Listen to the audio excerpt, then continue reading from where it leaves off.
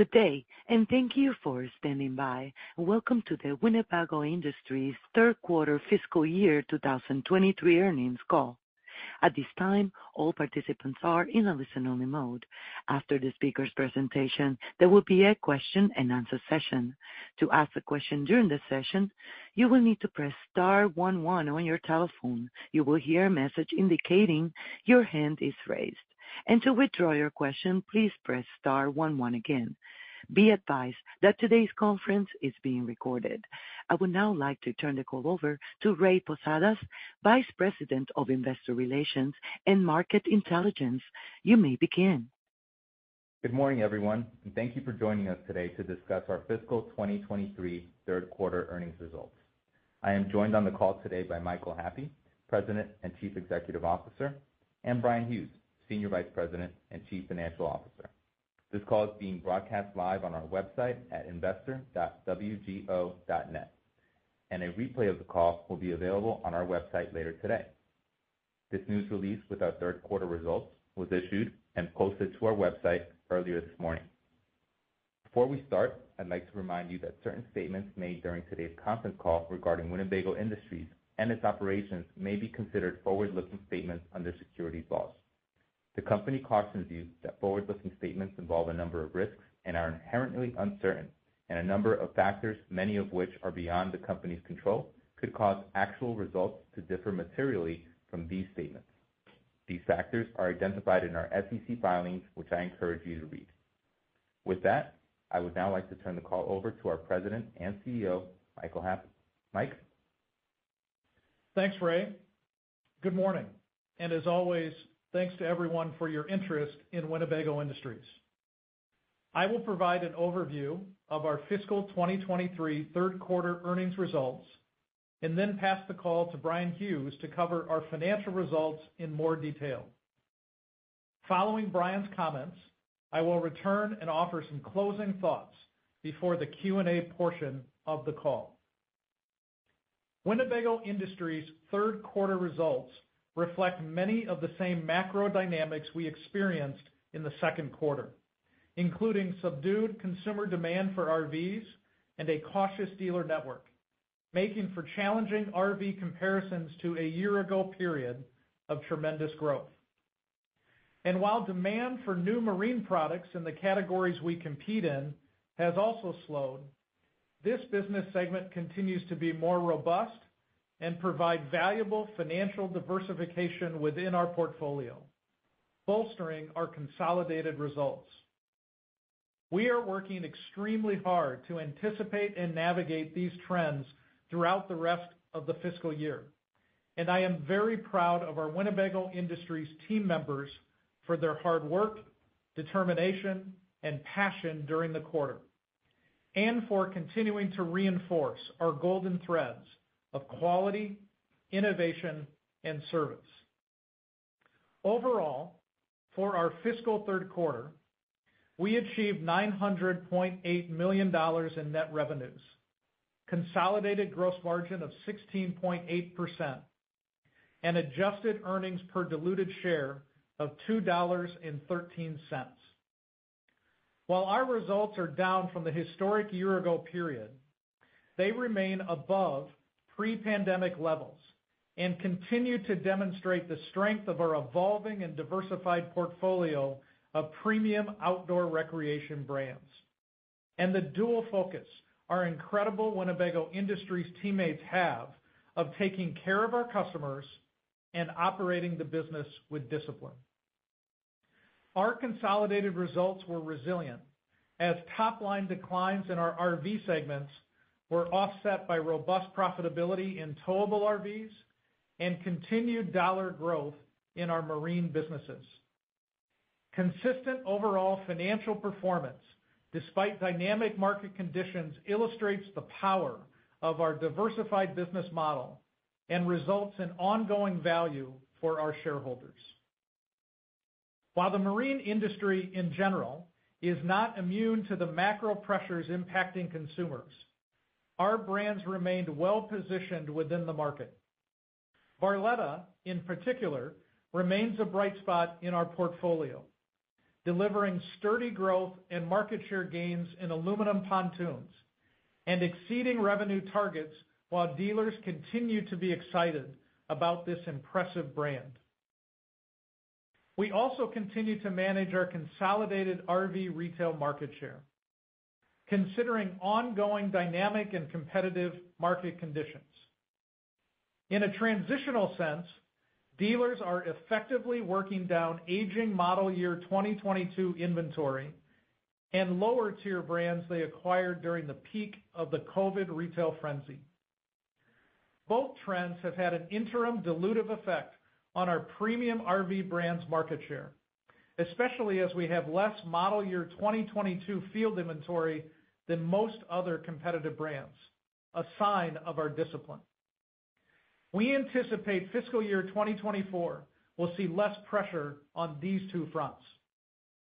More structurally and importantly, we are also monitoring the consumer's ability and willingness to pay for premium priced products at this time in the economic cycle. And all our brands are active in both promotional retail support as needed or adjusting product composition in the lower priced parts of our model lineups to meet the affordability challenge. Increased competition in Class B motorhomes and dealer consolidation trends are also factors we will continue to navigate. We are very intentional in the careful balance of pursuing both stable market share, units, and dollars, and industry-leading OEM profitability.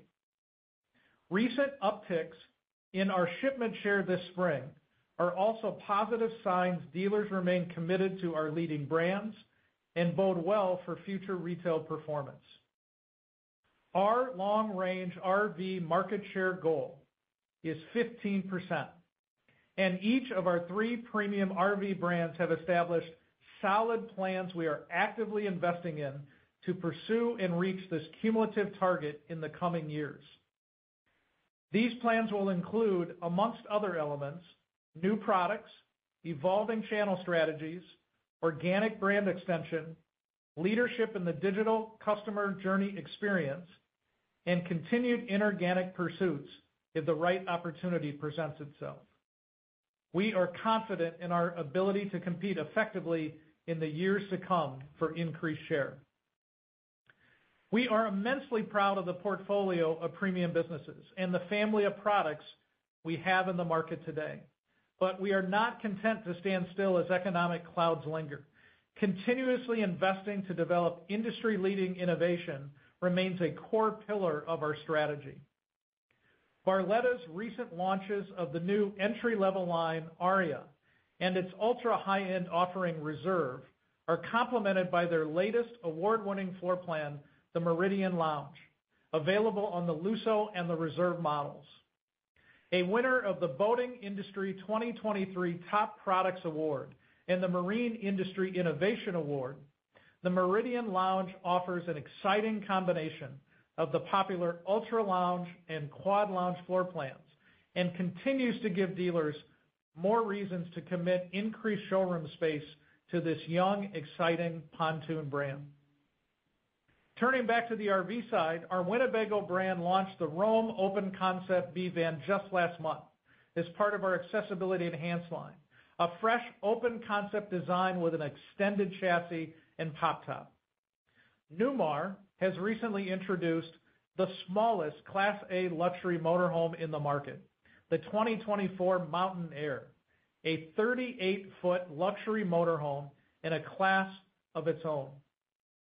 There is no other product on the market with this length, a passive tag axle, a Cummins 525 horsepower diesel engine, and incredible torque.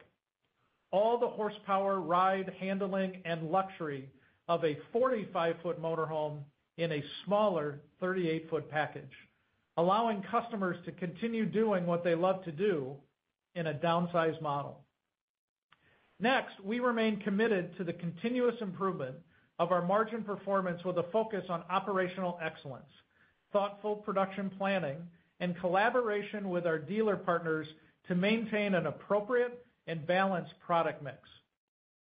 We also continue to benefit from our highly variable cost structure and managed SG&A spending, delivering double-digit adjusted EBITDA margin amid challenging RV market conditions. We will also continue to build on our enterprise capabilities in strategic sourcing and adhere to our disciplined production planning philosophy. We are dedicated to leveraging the latest consumer insights to inform our operations and enhance our ability to respond quickly and appropriately to evolving market conditions in ways that allow our business to sustain strong profitability and financial liquidity through economic and industry cycles.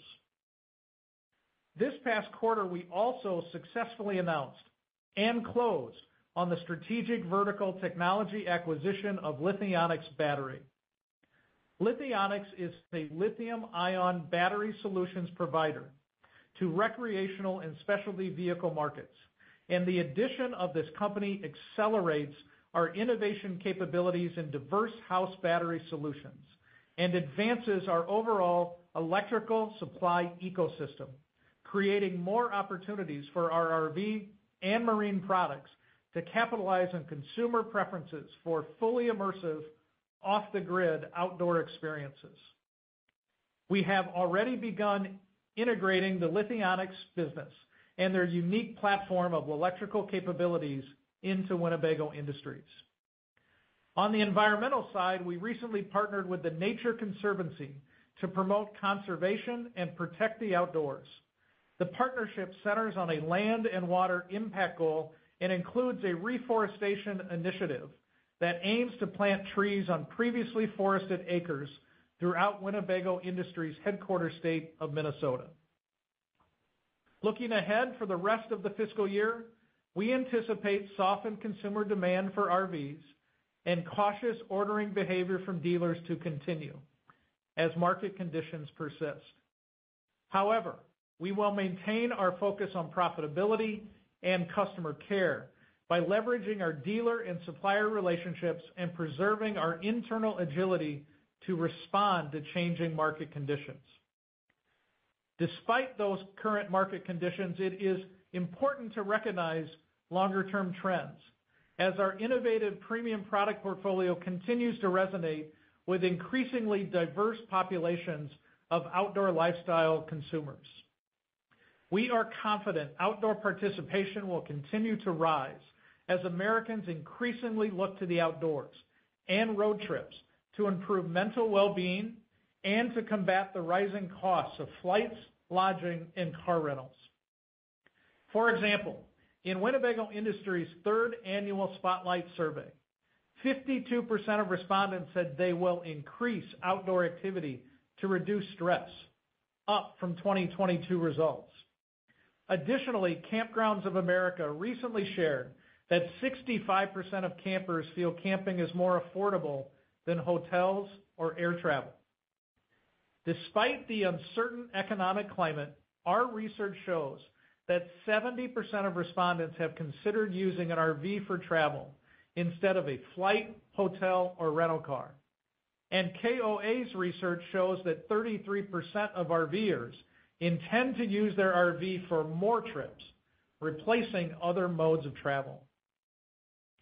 Finally, we will continue to capitalize on our strong balance sheet and cash flow generation to make strategic investments in our business and our future that reinforce our golden threads of quality, innovation, and service and ensure our increasingly diverse portfolio of premium brands continue to resonate with consumers. Winnebago Industries remains well-positioned to further strengthen our enterprise capabilities, capitalize on growth opportunities through the cycle, and achieve our long-term value creation goals. I will now turn the call over to our Chief Financial Officer, Bryan Hughes, to review our fiscal 2023 third quarter financial results in more detail. Bryan? Thanks, Mike, and good morning, everyone. Fiscal third quarter results lap a record performance in the prior year as a result of pandemic-driven demand, which significantly impacted our year-over-year comparisons. Third quarter consolidated revenues were $900.8 million, and were 38.2% lower than the $1.5 billion recorded during the third quarter of fiscal 2022, driven by lower unit sales related to RV retail market conditions and higher discounts and allowances compared to the prior year, partially offset by favorable carryover price increases. As Mike mentioned, we continue to benefit from our diverse portfolio of premium brands in multiple segments across the outdoor recreation industry, as growth in marine sales mitigated top-line declines in our recreational vehicle segments. The mix of our businesses continues to produce a meaningfully improved consolidated sales result relative to the RV industry. Gross profit for the quarter decreased 44.5% to $151.4 million versus $273 million during the third quarter of 2022. Gross profit margin of 16.8% was 190 basis points lower than last year. These declines were driven by deleverage and higher discounts and allowances compared to prior year. Despite recent headwinds in the industry, and as context, gross profit margin remains above pre-pandemic third quarter 2019 levels. Third quarter operating income was $80.5 million, and third quarter net income was $59.1 million, down 54.5% and 49.6% respectively, compared to the prior year period. Reported earnings per diluted share was $1.71 compared to $3.57 in the same period last year. Adjusted earnings per diluted share decreased 48.4% year over year, from $4.13 to $2.13. Consolidated adjusted EBITDA was $96.4 million for the quarter, which represents a decrease of 49.7% from $191.7 million in the prior year quarter. As a reminder, we adopted a new accounting standard in the first quarter of fiscal 2023, which impacted the accounting treatment for our convertible notes and the calculation of earnings per diluted share. Our adjustment following adoption of this new accounting pronouncement results in adjusted EPS to be an equivalent basis with how we had been doing the adjustment previously. I'll now cover our performance by segment. Revenues for the towable RV segment were $384.1 million for the quarter, down 52.3% compared to the third quarter of 2022.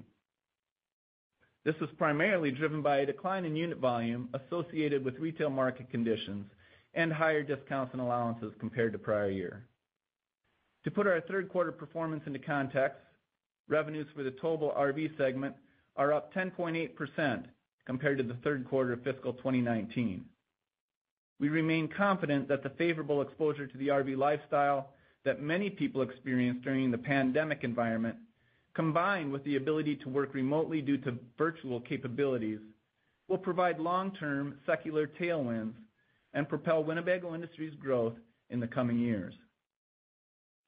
Towable segment adjusted EBITDA was $53.8 million, down 54.3% from the prior year period, primarily as a result of deleverage and higher discounts and allowances compared to prior year, partially offset by favorable warranty experience. Adjusted EBITDA margin was 14%, down 60 basis points year over year, but up 250 basis points sequentially, as towable RV segment profitability demonstrated very solid resiliency during a period of sales declines and margin pressure from deleverage. Backlog decreased to $236 million, down 82% from the prior years when dealers were focused on replenishing their inventories. Turning to our motorhome RV segment, we delivered third quarter revenues of $374.4 million, down 27.5% from the $516.3 million recorded during the prior year period. This decline was the result of lower unit volume and higher discounts and allowances compared to prior year, partially offset by price increases related to higher chassis costs. Segment adjusted EBITDA was $26.8 million, representing a decrease of 58.3% from the prior year.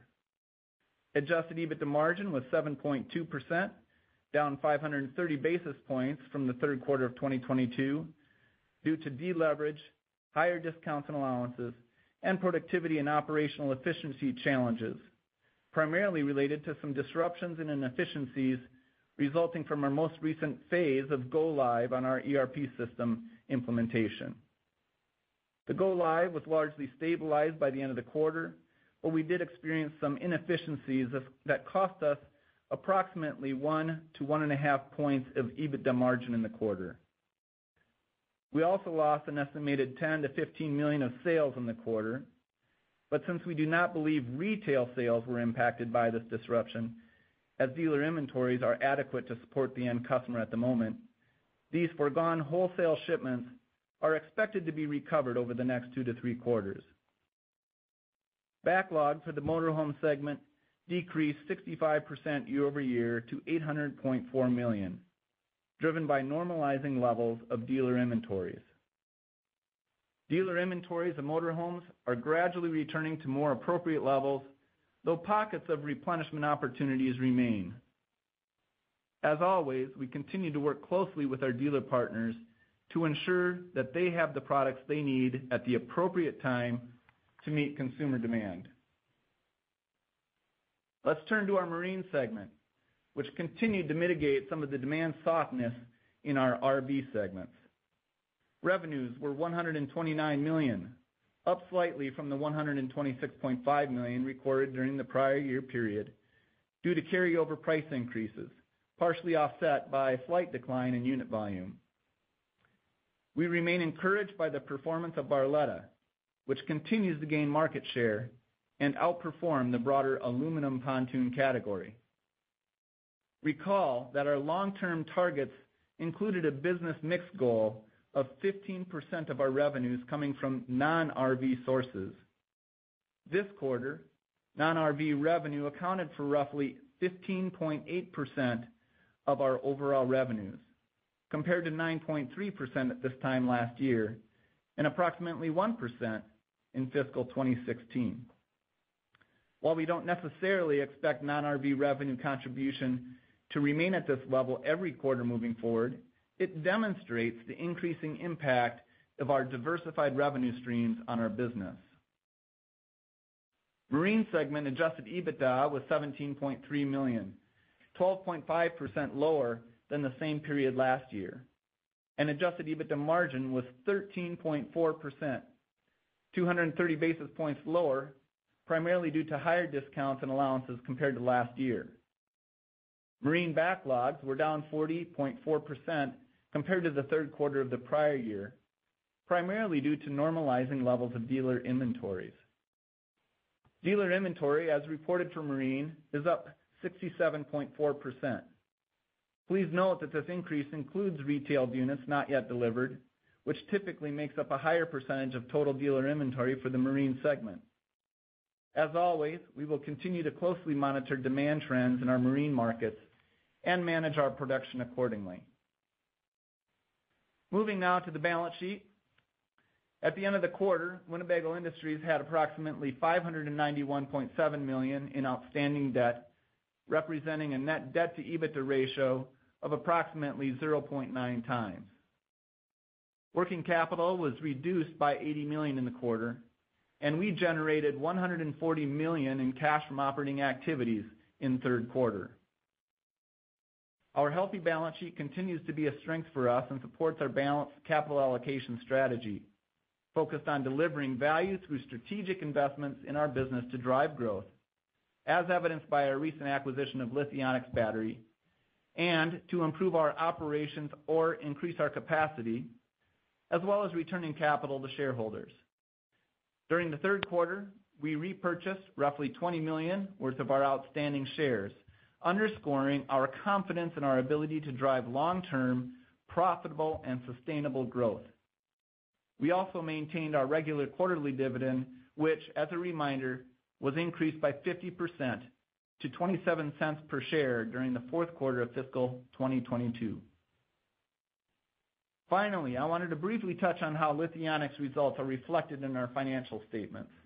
As Mike mentioned, we closed our acquisition of Lithionics at the end of April, and so we have 1 month of results included in our Q3 financials, and therefore Lithionics does not have a significant impact on our consolidated results.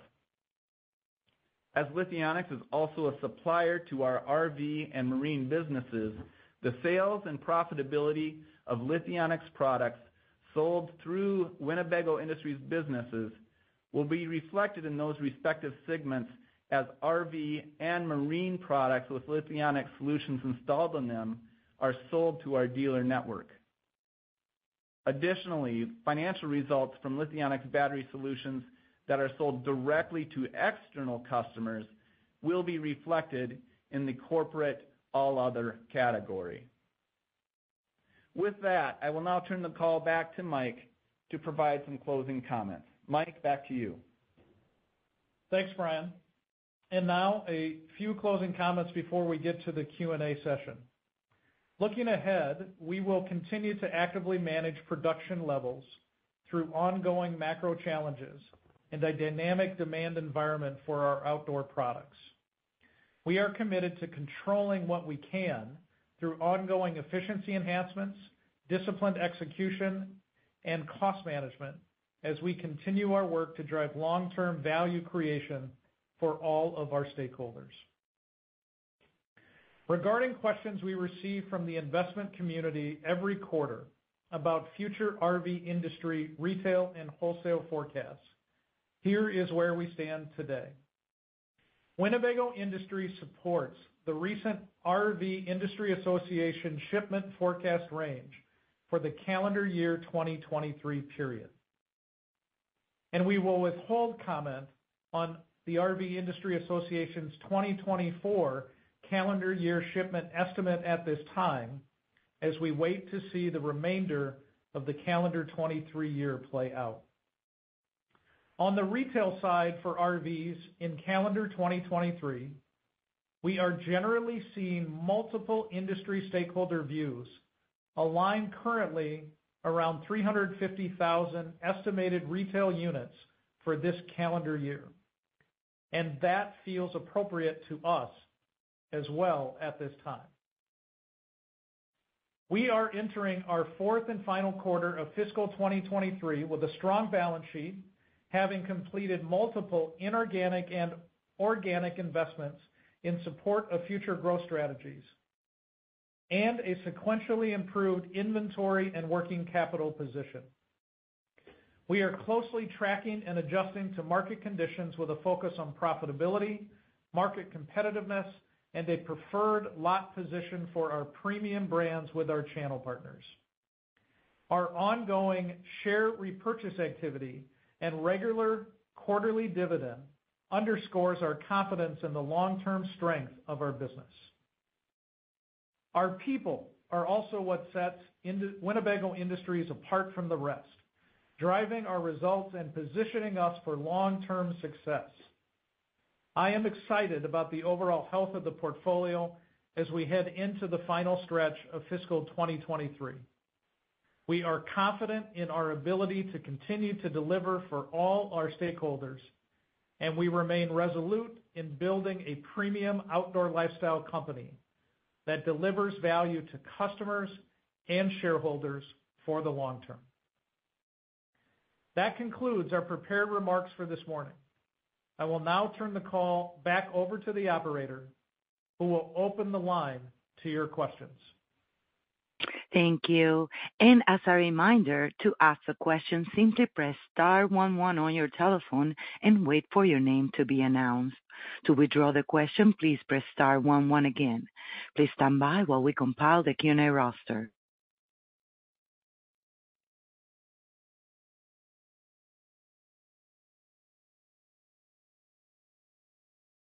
Thank you. And our first question comes from the line of Craig Kennison with Baird. Please go ahead. Hey, good morning. Thank you for taking my questions. I guess I wanted to start with RV inventory. How much more RV industry destocking is needed in your view? And what percentage of your RV dealer inventory is still model year 2023? Good morning, Craig. This is Mike. I'm going to start with the latter part of your two-part question. You stated model year 2023. I'm assuming you may mean model year 2022. Yes. That is okay. That is the aging inventory that we most often get asked about. On the RV side, we actually feel quite good about where we're at currently with model year 2025 or 2022 field inventory. If I were to aggregate all three of our brands, we think we're probably somewhere in the 10 to 15% range of total current RV field inventory that is model year 2022, which we believe is considerably lower than the industry average at this time. So that is probably one of the reasons, candidly, we're seeing dealers put a little bit more emphasis on some other competitive brands' 2022 inventory in trying to clear those out before the model year 2024 shipments begin here in the next couple months. So again, we feel good. In terms of where we're at in the destocking phase, if you noticed in our comments this morning, we referenced support for the RVIA shipment number in calendar 23 of that midpoint of 297,000 units. And we referenced support with roughly 350,000 units of retail in calendar 2023, which obviously mathematically would show about 50,000 units being destocked. We believe we're closer to the end of the destocking phase in the RV industry today than we certainly are to the beginning. And so our hope is by the end of this calendar year, probably sometime in the late fall as we turn the calendar page into 24, that dealer inventory in total, quantity and mix, will be in good shape as we begin the calendar 2024 year. Thank you. And then I'll ask the same question really on the marine category. It looks like you added significantly to dealer inventory. I'm wondering, what accounts for that increase? I'm sure you've added dealers. I'm sure there's been some restocking, and you mentioned something about some retail sold units that are still not counted as retail units. Maybe you could just expand on that. Absolutely. The majority of the field inventory unit increase in the marine segment is due to the Barletta pontoon business. And there's a couple factors at play here. One is the Barletta pontoon business is still young, and we continue to expand that business in two distinct ways. First of all, in product.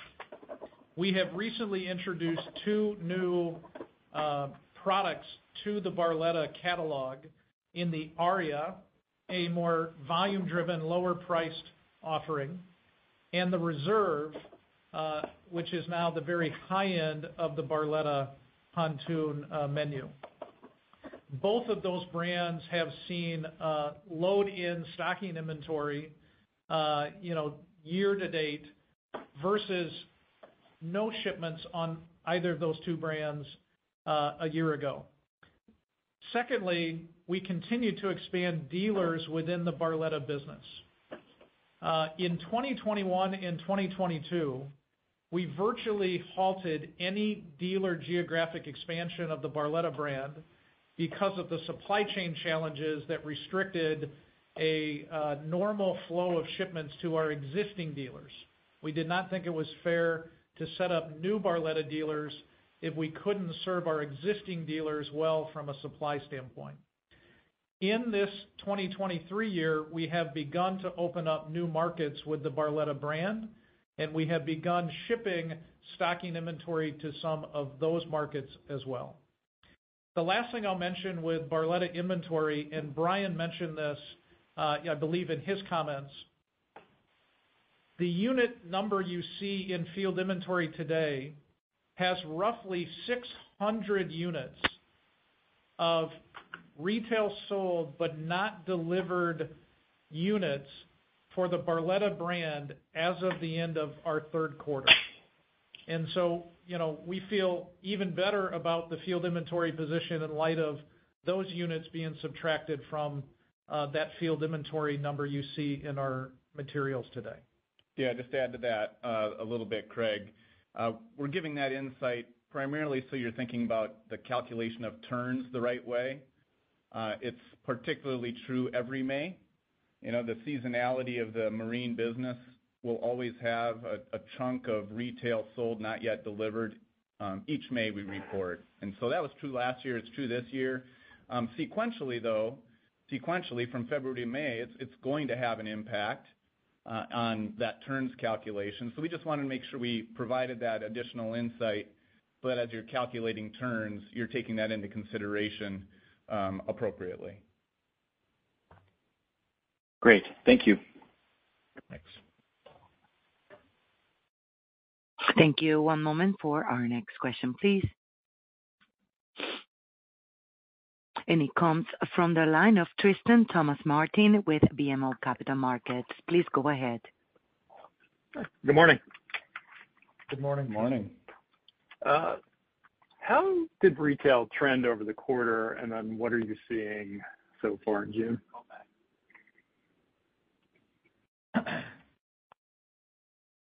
Tristan, good morning. This is Mike. I will speak a bit to the flow of retail in Q3.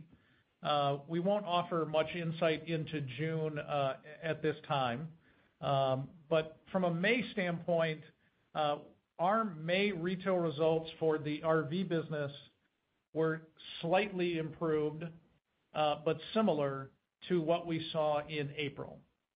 What was notable was one of the last weeks of the month of May, we saw a much better RV retail week in the last week of May than we had seen in the previous weeks of May. So if you're looking for green shoots of a little bit stronger year-over-year comparisons, we saw a little bit of that at the end of May, but cumulatively, May was similar, if not slightly improved, versus April RV results.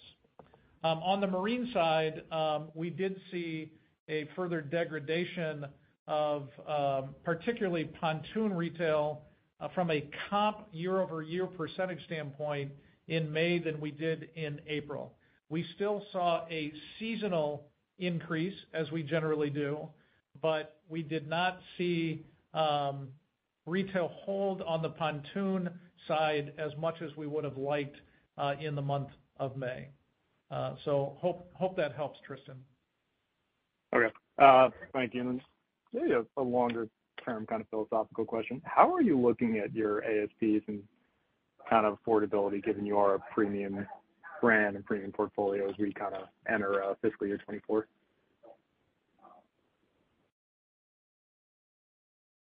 Obviously, as you stated, we are a portfolio of premium brands.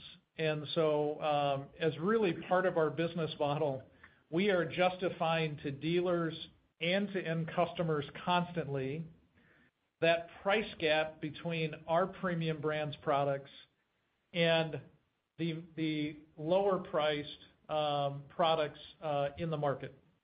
And so there's always healthy tension as to what that step-up difference is between us and a competitive, less premium brand or product offering. And our businesses today are still razor focused on managing that premium gap. Because of the size that we are in our respective industries, we tend to not always be the price leader in terms of movement. And so therefore, we do our best to monitor competitive pricing activity, street retail price activity through the dealers, and adjust pricing accordingly in ways that are traditionally aligned or comfortable with each brand. Some brands we have in our portfolio have a little bit more honed practice of retail discounting or support, and some of our brands tend to shy away from that and focus more on invoice pricing or support to the dealer. So we're watching that carefully, given that many around the RV and marine industries have questioned the affordability concerns of the lifestyle with both the price of goods rising and the cost of retail financing. And so our businesses are managing that in various ways. You can see in our results of this quarter that in some cases within some of our segments, the ASPs went up. And I believe in our towables RV segment, the ASP actually was a little lower per unit than at least in the recent past. So that's a dynamic topic and one that our businesses are certainly trying to stay on top of. I'll just add one more thing to that, Tristan. As you can appreciate, the more disciplined you are in your production or capacity utilization and forward-looking that you are, the less of a challenge or problem you create for yourselves in your own finished goods and the need to move product. So we take great pride in also having a good forward view, a very disciplined approach to our build schedule, and that helps us as well, we believe. But it also does show up in the pricing and the discounting that's necessary for us to do relative to others, perhaps. Got it. Thank you. One moment for our next question, please. And it comes from the line of Scott Stember with Roth Capital MKM. Scott, please go ahead. Good morning, guys, and thanks for taking my questions. Good morning. Yeah, good morning, Scott. In the release, you guys talked about how your margins benefited from some carryover pricing. Can you talk about how we should expect that to flow over into Q4, particularly, I guess, with the final purge of 22 models, and if you're expecting any discounting on 23s ahead of the 24s coming up? Yes, Scott, good morning. This is Brian. I'll take the initial stab at that, and Mike can pile on if needed. We're seeing still inflationary pressures on two segments from a year-over-year perspective. So the motorized segment and the marine segment are both seeing year-over-year inflation, and then likewise that carryover pricing that largely offsets that inflation. On the towable side, we are seeing year-over-year, we're starting to see actual declines year-over-year, and so some of the pricing will reflect that inflation year-over-year as well, or deflation, if you will. On a sequential basis, it's become pretty neutral. So the cost environment sequentially is flat for both motorhome and marine. We're actually seeing on the towable side some stability as well now sequentially. So I think what you can expect from us going forward is pricing that mimics or follows that year-over-year inflation such that net equation is pretty neutral. And we expect that likewise for Q4. All right, and just for modeling purposes, I know you guys don't guide, but obviously you have some very dynamic market conditions going on right now, and lots of reports of, in June and July, a lot of time being taken down just to make sure we get these 2022s out. But maybe just give us a little help on, what to expect from a production standpoint in the fourth quarter. And second part of that is, when will you be starting to produce 24s and shipping them out? Good morning, Scott. This is Mike. We generally do not share production downtime information specifically. And those decisions, as you might expect, are made on a brand-by-brand basis. It is likely, however, that Q4 of fiscal year 23 will see more down weeks than we saw in Q4 of fiscal 22. We worked very diligently in Q3 to try to move as many of our remaining model year 2023 products across all of our businesses as much as we could. And there is some remaining model year 2023 product that we continue to move, particularly in the RV businesses here in the month of June. But it is important to us that we get rid of our internal model year 2023 product before we start shipping model year 2024 product, because it's highly likely we would see dealer pushback on 2023 pricing if we wanted to start shipping 2024 product too prematurely. In several of our businesses, we have already begun to make model year 2024 product, but we have not yet started to ship in most of those businesses that product yet.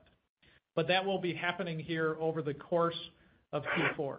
We do imagine that Q4 will see some pressure on the top line due to the fact that dealers are resistant in taking much more model year 2023 product before the model year 2024 product hits the market. That's in line with both their destocking mentality currently, but also their desire to obviously protect their margins and not take any further quote-unquote, aged product.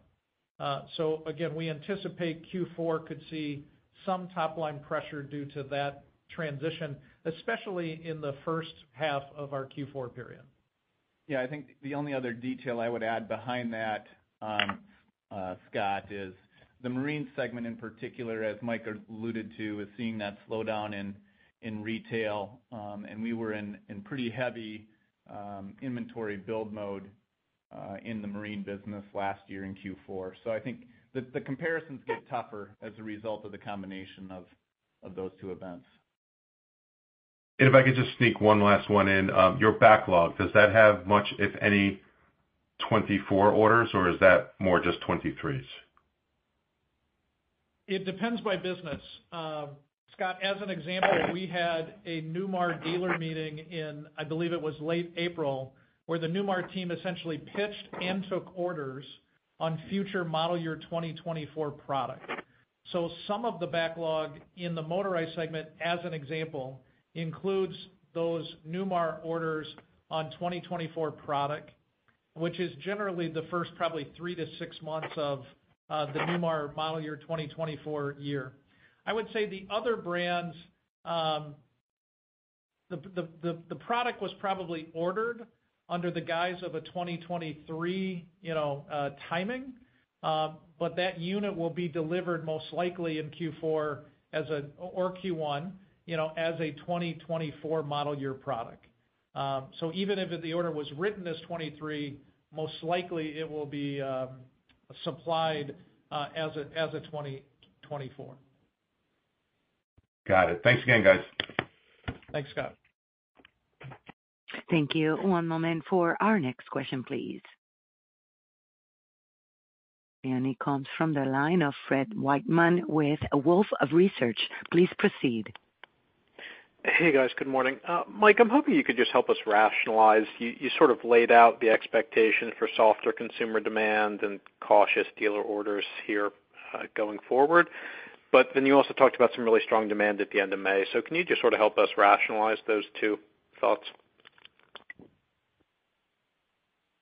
Good morning, Fred. I think it depends on, one is retail that I referenced in terms of a good single week of retail comp-wise that we saw in that last week of May that was promising going into June.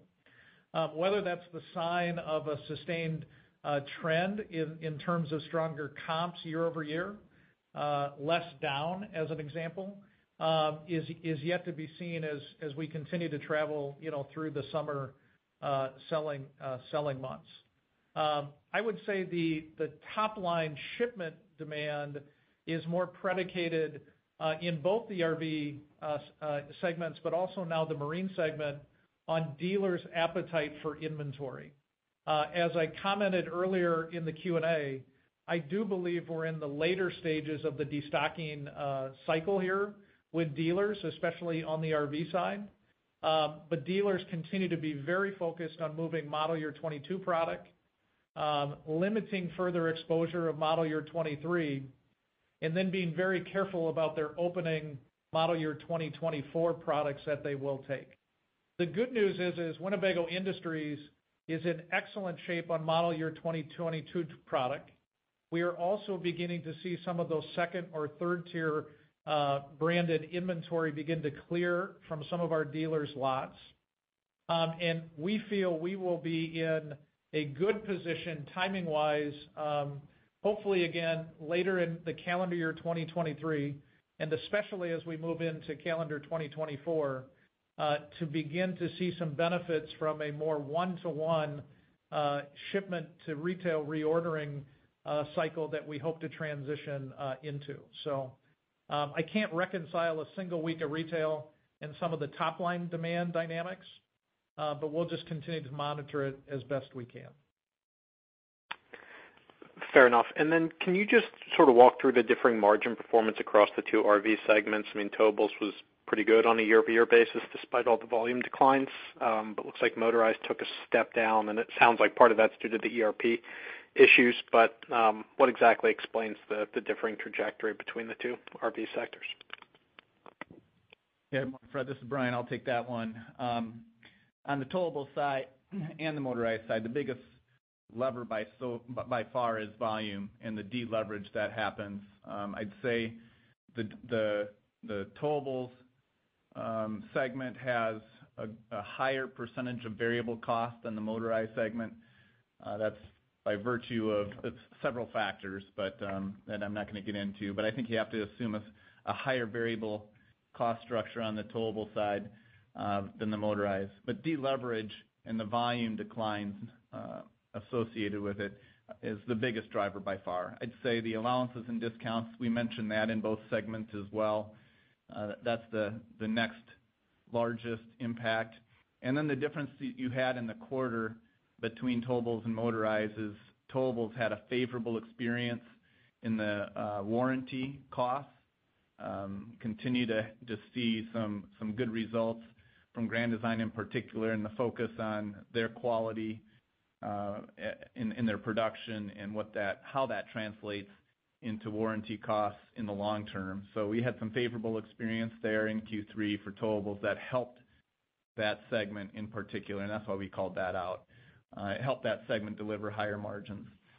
And then, as you mentioned, on the motorized side, we did have the ERP implementation. This is our third phase.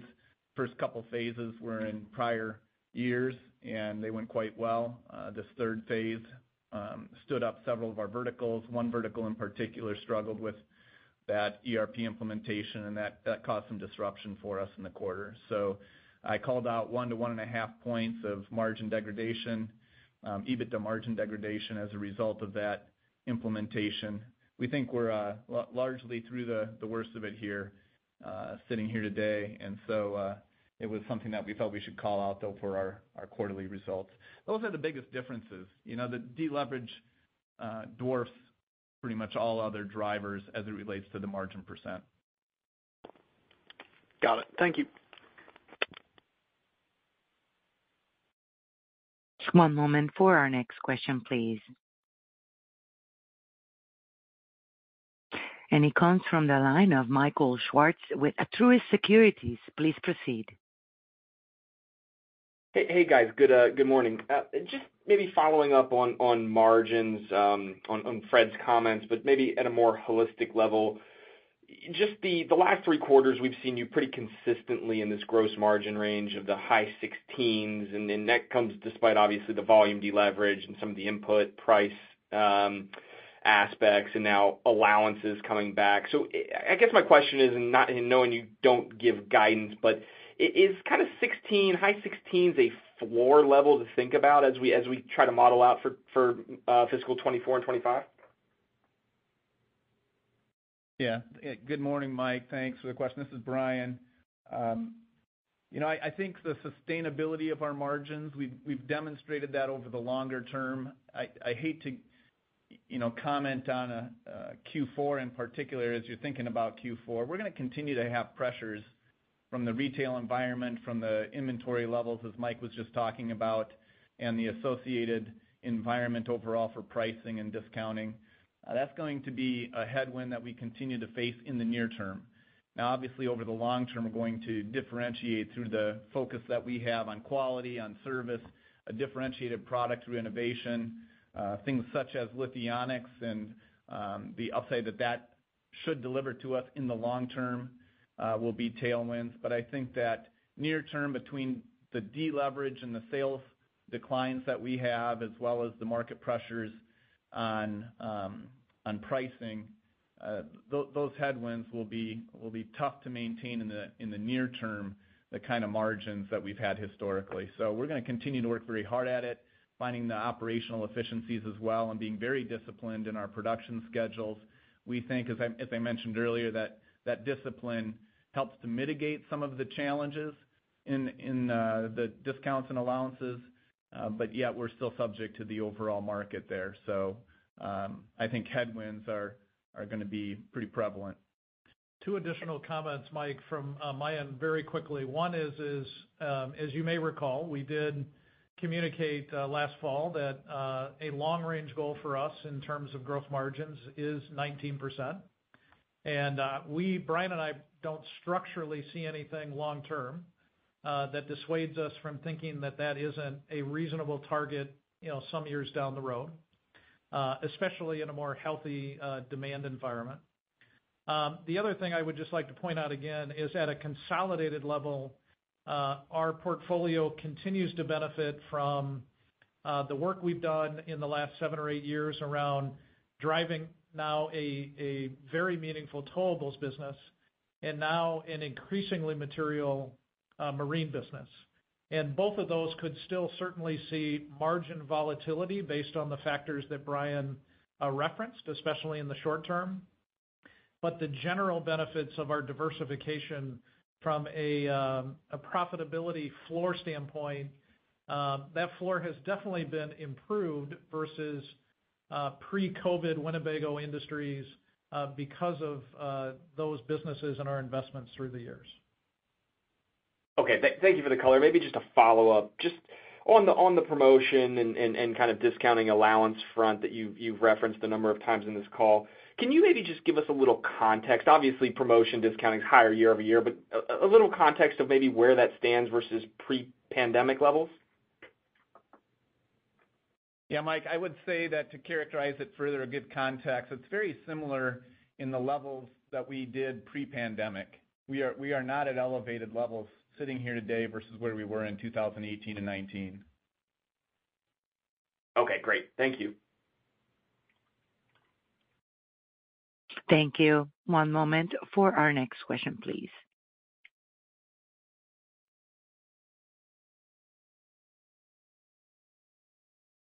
All right, and our next question comes from Bret Jordan with Jefferies. Please proceed.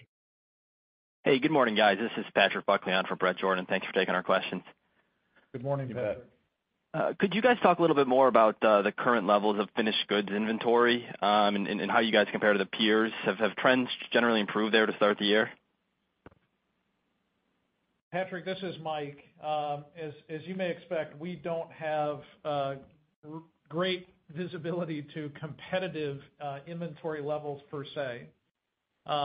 So we believe that our businesses have been destocking at probably similar levels versus competition, but candidly, percentage-wise, we may be destocking less for these reasons. One, we had less aged inventory as we began calendar year 2023.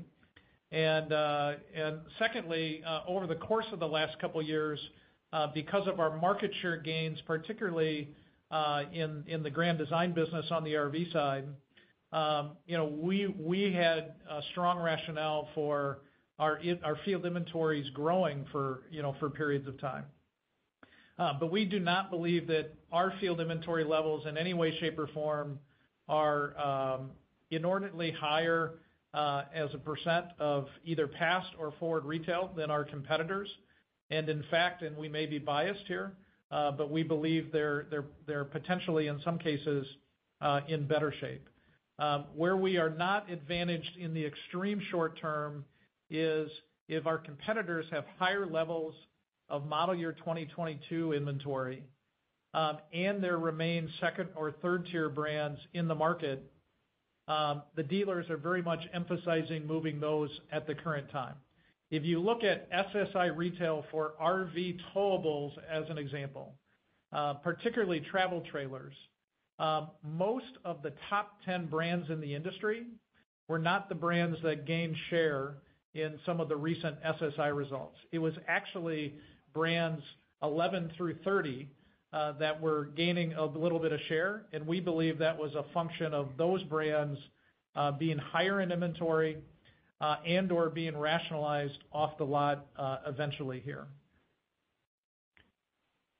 Got it. Brian, just to follow up a little bit there, were you asking about our finished goods on our lot?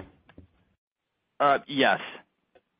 Okay. Yeah, because I think Mike was addressing the field inventory and finished goods. Just would reiterate that our approach, generally speaking, is a build-to-order approach. That is, when we start a chassis into production or a boat into production, it is tied directly to a dealer order.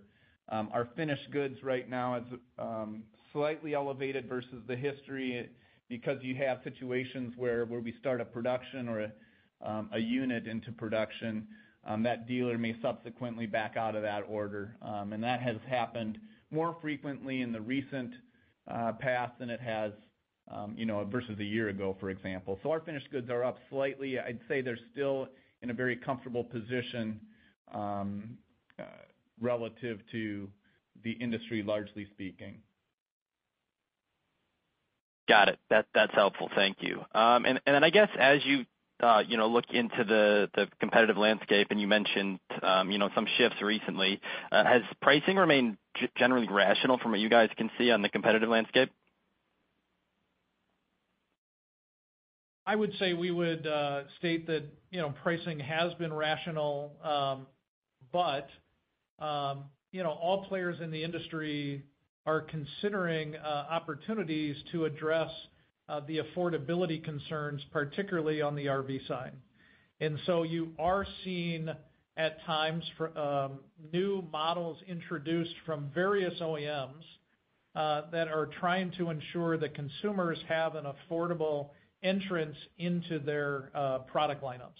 And so that can happen through decontenting a product, taking off a few features or functions, thus removing some costs for the bill of material and being able to put a cheaper price unit in the market.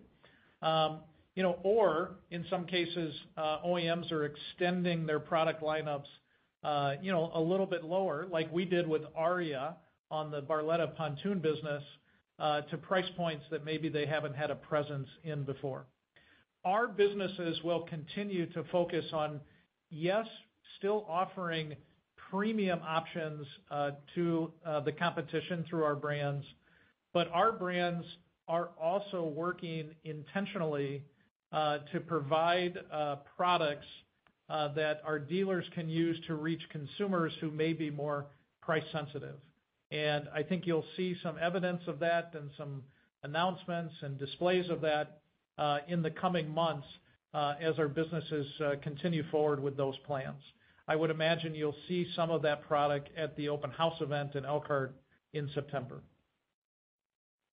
Great. That's all for us. Thanks, guys. Thank you. Thank you. One moment for our next question, please.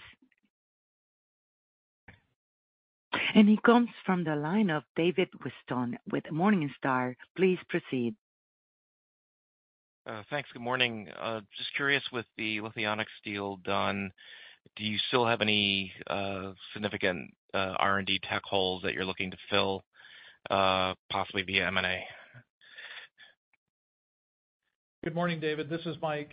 As we've stated, the Lithionics acquisition was a new form of acquisition for Winnebago Industries, at least in our recent history, in the sense that it was obviously an investment in a strategic technology vertical that we believe is an important area for the future. That being the electrification of house power, and candidly, the further minimization of components like gas or diesel generators in RVs or boats in the future.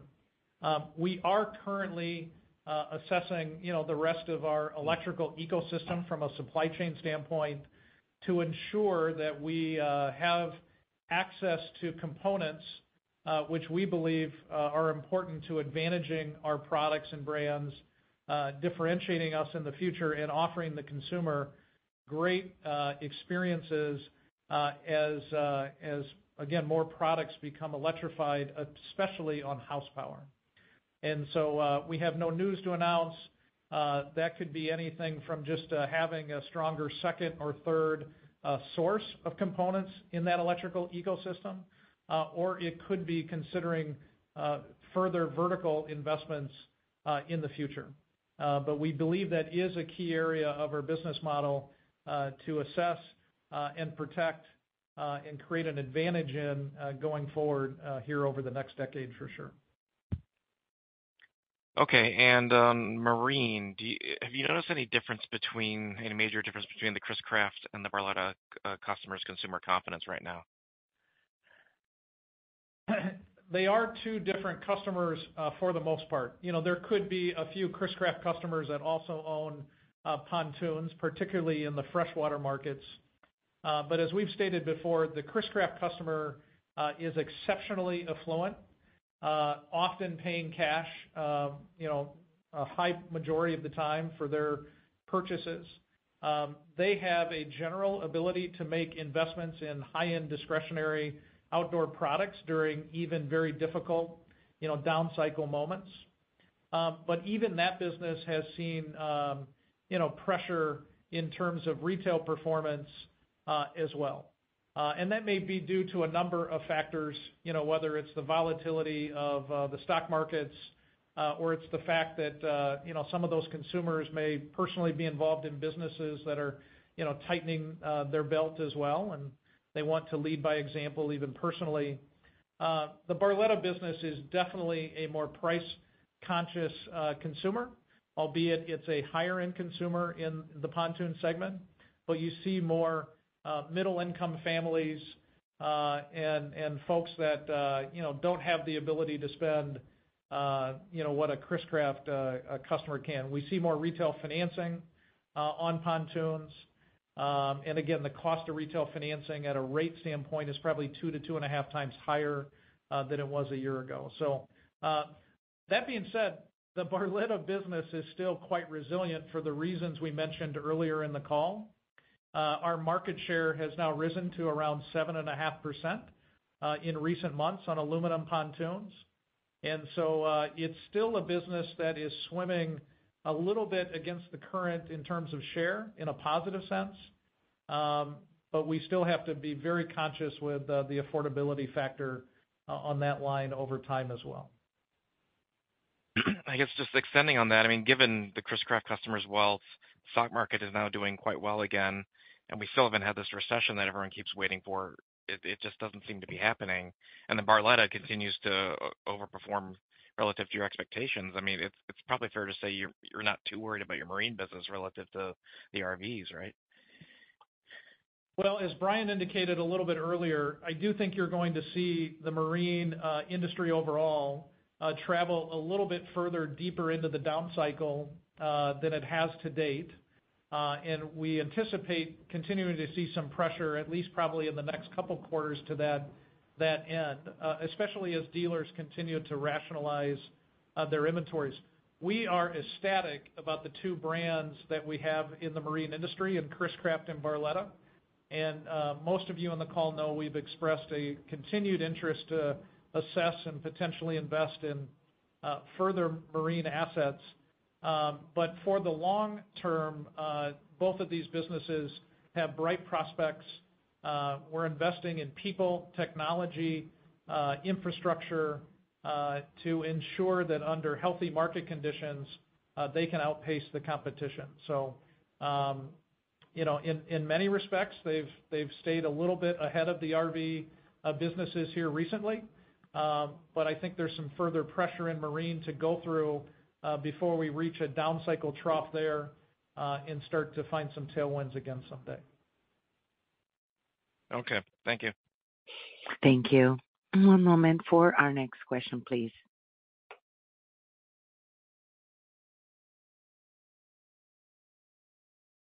And it comes from the line of Joe Altobello with Raymond James.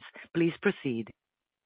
Thanks. Hey, guys. Good morning. I just want to go back to your comments earlier regarding towable pricing. I think you mentioned that costs are coming down and that pricing should follow. I assume you don't mean that like-for-like MSRPs will be coming down in model year 24, but rather that your realized ASPs may be going down given higher discounts and allowances and maybe the mix to lower price models. Just want to get a better sense of how you're thinking about pricing in 24.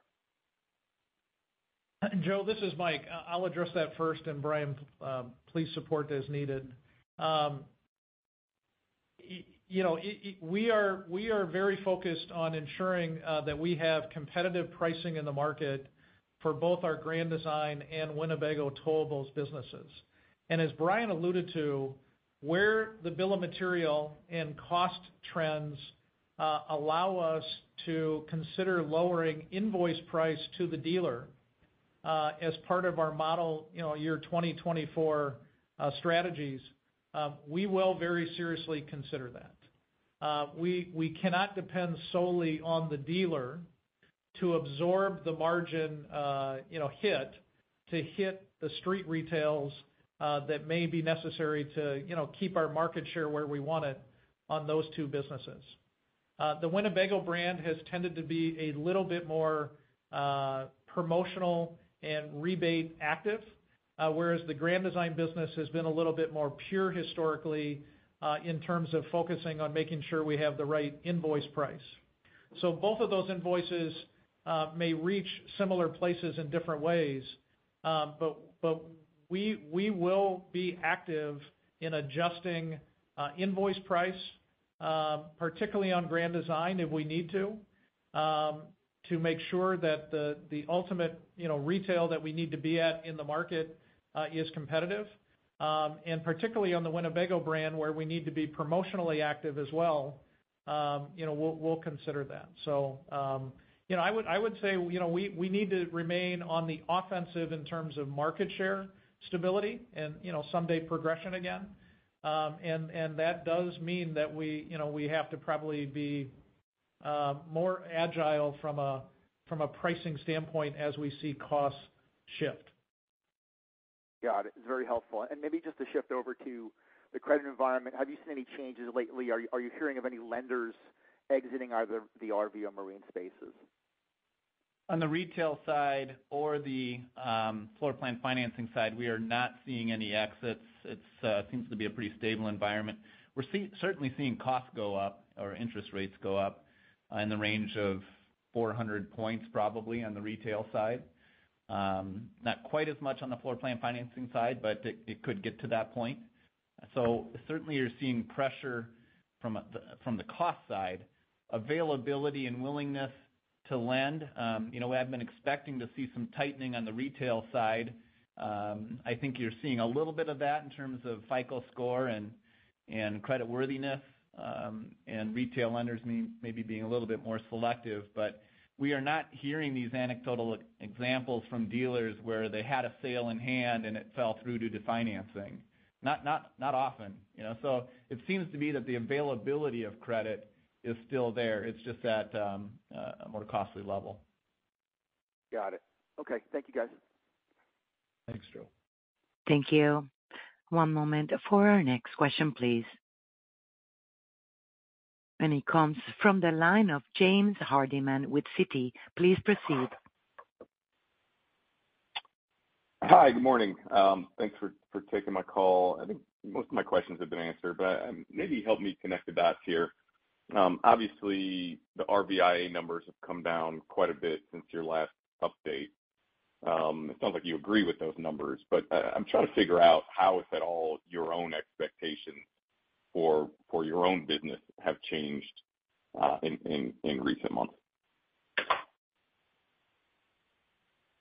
Good morning, James. This is Mike. Yeah, I would say what we expressed this morning, correlates, closely to obviously the internal discussions we're having with our businesses, about, current market conditions in calendar 2023. Our fiscal year ends, as all of you know, at the end of August, and subsequently we are very much in the annual planning process for our fiscal year 24 period. And we're having internal discussions of some significance on, how we think the market will act, not just through calendar 23, but through obviously most of calendar year 2024.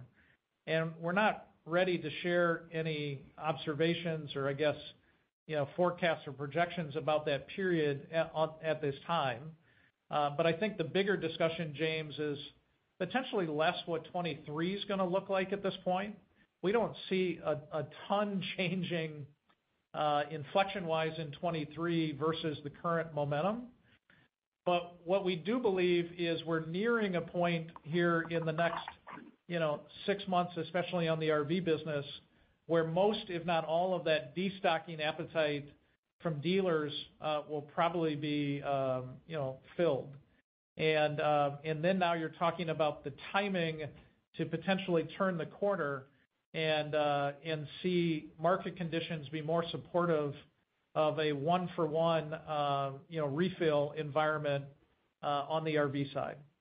And that then changes the math a bit, obviously, on wholesale shipments going forward, if we can see some level of retail stability, and then over time, obviously, see retail continue to grow again. So we're optimistic, that the industry has ridden through this down cycle in a relatively healthy manner. I think OEMs, suppliers, and dealers have been rational and probably as disciplined as we've seen in this down cycle than in most or any previous down cycles. And that should bode well for a relatively, quick turn back to some wholesale velocity once retail is stable and the inventories are finished being right-sized. So I'm optimistic, continue to be optimistic about, our prospects in the future. I'm also very bullish on consumer engagement in the outdoors. We tried to highlight that throughout the call, several slides in our supplement deck. Consumer engagement in the outdoors is strong. And while that's not necessarily resulting today in the type of retail or wholesale activity that, we'd like to see, that underlying foundational momentum is still there, and we anticipate that we'll be able to tap into that, in the not too distant future in a way that's more meaningful to our financial results. That's really helpful. Makes a lot of sense. And so if I sort of piece together what you said here, it sounds like, by the end of the year, you're hoping that things are a little bit more normal, more of a one-to-one wholesale to retail. But if I think about the nearer term, right, your fourth quarter in the next few months, it sounds like what you're saying is, and what we're hearing everywhere, is that the focus is going to be clearing out these model year 22s and lower tier brands, of which you have very, very little, very few of those units left to sell. And so how should we expect that to manifest itself in terms of some of the numbers? It seems like maybe we should expect your retail share to be lower in this quarter as dealers focus on stuff that you don't have, but as they replenish, maybe your shipment share is higher, or am I making too much of a leap there? James, our shipment share actually in the last 3 to 6 months has been trending a little bit higher than previous years, which we believe is a good foreshadowing of a potential retail share increase at some point in the future. I think both Brian and I have commented in different ways on the call that there are various reasons why our market share is what it is in the short term. In some cases, we continue to gain share.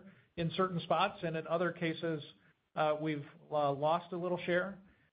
Some of that are due to potentially reasons that aren't as much in our control as we'd like.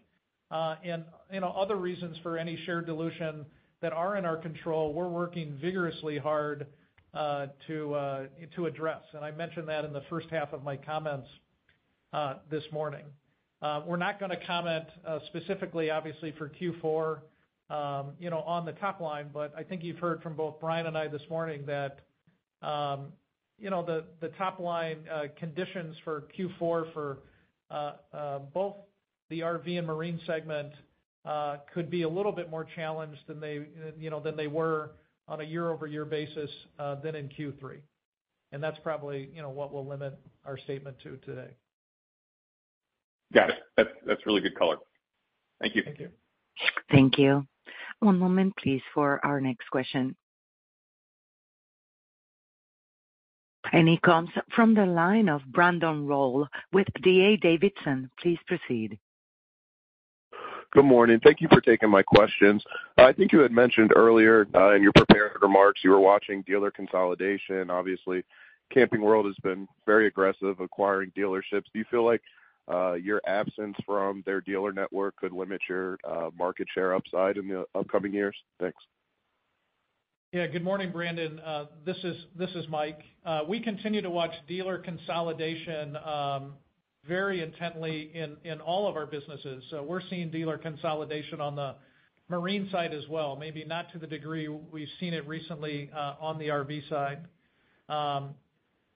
Each of our businesses, has, frontline relationships with all of our dealers.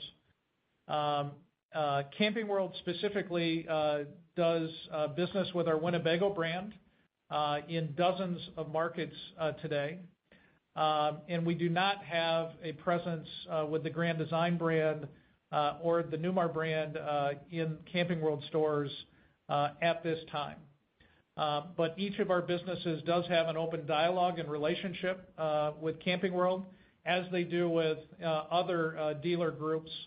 And we really, take those conversations on a market-by-market basis in many cases.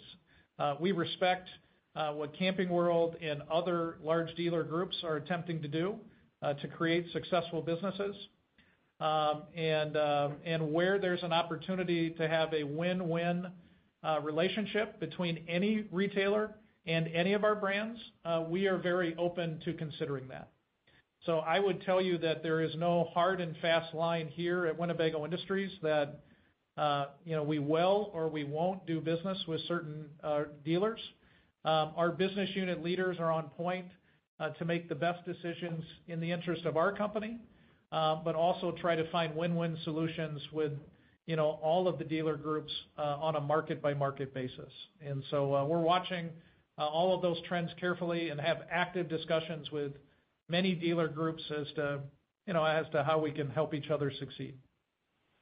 Great. And just finally, on the excess model year 23 inventory at the factory level, I guess how does that promotional activity for those units evolve, say, throughout the end of June if dealers still don't want inventory? And obviously, it seems like the industry is going to move ahead with model year 24 sometime in, early to mid-July.